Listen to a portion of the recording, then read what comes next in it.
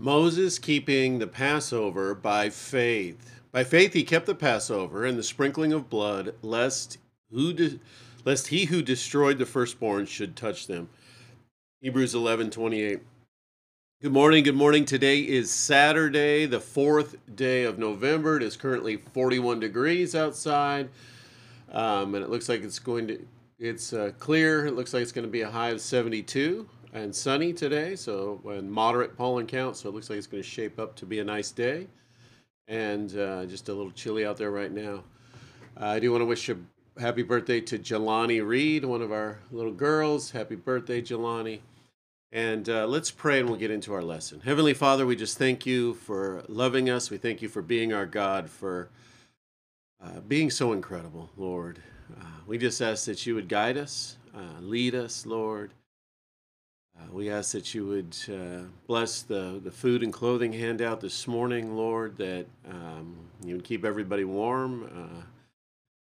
People already gathered out there, Lord, waiting for it. And so, Lord, we just ask that you bring your volunteers out, and Lord, that we would just reflect you, Lord, as we work together, Lord, that they would, you say that the one thing that will set us apart as your disciples is the way we love one another. And so, Lord, I just ask that that would be the case as it is, Lord, that we would, as we always do, work together well and just express, reflect your love to this neighborhood, Lord. And so we ask for your blessing on that event, Lord, and your blessing right now as we get into this lesson. In Jesus' name we pray.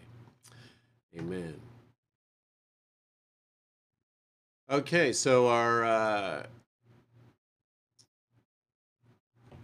text for today, we are working our way through 1 Peter now, because we're still in Hebrews 11. So let's read 1 Peter chapter 2 today. So put away all malice and all deceit and hypocrisy and envy and all slander. Like newborn infants, long for the pure spiritual milk, that by it you may grow up into salvation, if indeed you have tasted that the Lord is good. As you come to him, a living stone rejected by men, but in the sight of God, chosen and precious, you yourselves, like living stones, are being built up as a spiritual house to be a holy priesthood, to offer spiritual sacrifices acceptable to God through Jesus Christ. For it stands in Scripture, behold, I am laying in Zion a stone, a cornerstone, and precious. And whoever believes in him will not be put to shame. So the honor is for you who believe, but also for those who do not believe. The stone that the builders rejected has become the cornerstone, and a stone of stumbling and a rock of offense. They stumble because they disobey the word, as they were destined to do. But you are a chosen race, a royal priesthood, a holy nation, a people for his own possession, that you may proclaim the excellencies of him who called you out of darkness into his marvelous light. Once you were not a people, but now you are God's people. Once you had not received mercy, but now you have received mercy. Beloved, I urge you as sojourners and exiles to abstain from the passions of the flesh, which wage war against your soul. Keep your conduct among the Gentiles honorable, so that when they speak against you as evildoers, they may see your good deeds and glorify God on the day of visitation. Be subject, for the Lord's sake, to every human institution, whether to be the emperor as supreme or to governors as sent by him to punish those who do evil and to praise those who do good. For this is the will of God, that by doing good you should put to silence the ignorance of foolish people. Live as people who are free, not using your freedom as a cover-up for evil, but living as servants of God. Honor everyone. Love the brotherhood. Fear God, honor the emperor. Servants, be subject to your own masters with all respect, not only to the good and gentle, but also to the unjust. For this is a gracious thing when mindful of God, one endures sorrows while suffering unjustly. For what credit is it if when you sin, you are beaten for it, you endure? But if when you do good and suffer for it, you endure, this is a gracious thing in the sight of God. For to this you have been called, because Christ also suffered for you, leaving you an example so that you might follow in his steps. He committed no sin, neither was deceit found in his mouth. When he was reviled, he did not revile in return. When he suffered, he did not threaten, but continued entrusting himself to him who judges justly. He himself bore our sins in his body on the tree, that we might die to sin and live to righteousness.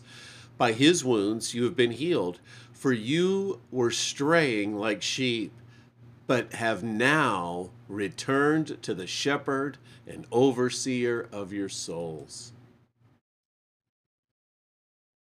All right, when Moses boldly led Israel out of Egypt, his fearlessness was based upon his faith in the true and living God. By faith he kept the Passover and the sprinkling of blood, lest he who destroyed the firstborn should touch them. Hebrews 11:28.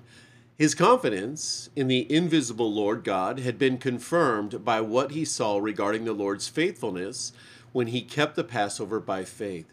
The crushing blow of God's judgment upon Egypt was the death of the firstborn in every household. The Lord struck all the firstborn in the land of Egypt. So Pharaoh rose in the night. Then he called for Moses and Aaron by night and said, "Go serve the Lord as you have said." Exodus 12:29. Israel was delivered from this judgment by trusting in the Lord's protection, which was provided through the shed blood of the Passover lamb. Now the Lord spoke to Moses, "Every man shall take for himself a lamb for a household. Then the whole assembly of the congregation of Israel shall kill it at twilight, and they shall take some of the blood and put it on the two doorposts and on the lintel of the houses where they eat it. For I will pass through the land of Egypt on that night, and I will strike all the firstborn in the land of Egypt. I am the Lord. Now the blood shall be a sign for you on the houses where you are. And when I see the blood, I will pass over you, and the plague shall not be on you to destroy you when I strike the land of Egypt."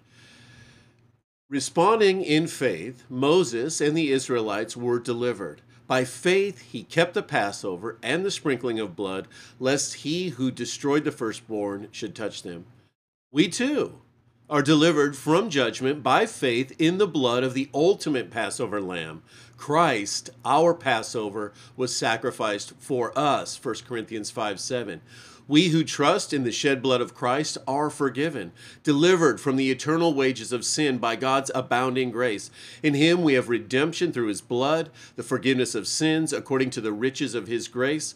For the wages of sin is death, but the free gift of God is eternal life in Christ Jesus our Lord, Ephesians 1:7 and Romans 6:23. This eternal life of endless duration and abundant dimensions is ours through the new covenant of grace. This cup is the new covenant in my blood, which is shed for you, Jesus said, Luke 22:20. Lord Jesus, our Passover lamb, we thank you for your shed blood that rescued us from the eternal judgment that we deserved, Lord. We praise you for the abundance of life that your new covenant of grace brings to us by faith. Thank you, Lord. We ask for your blessing on this day. In Jesus' name, amen. May the grace of the Lord Jesus Christ and the love of God and the fellowship of the Holy Spirit be with each one of you today. Have an amazing day, guys.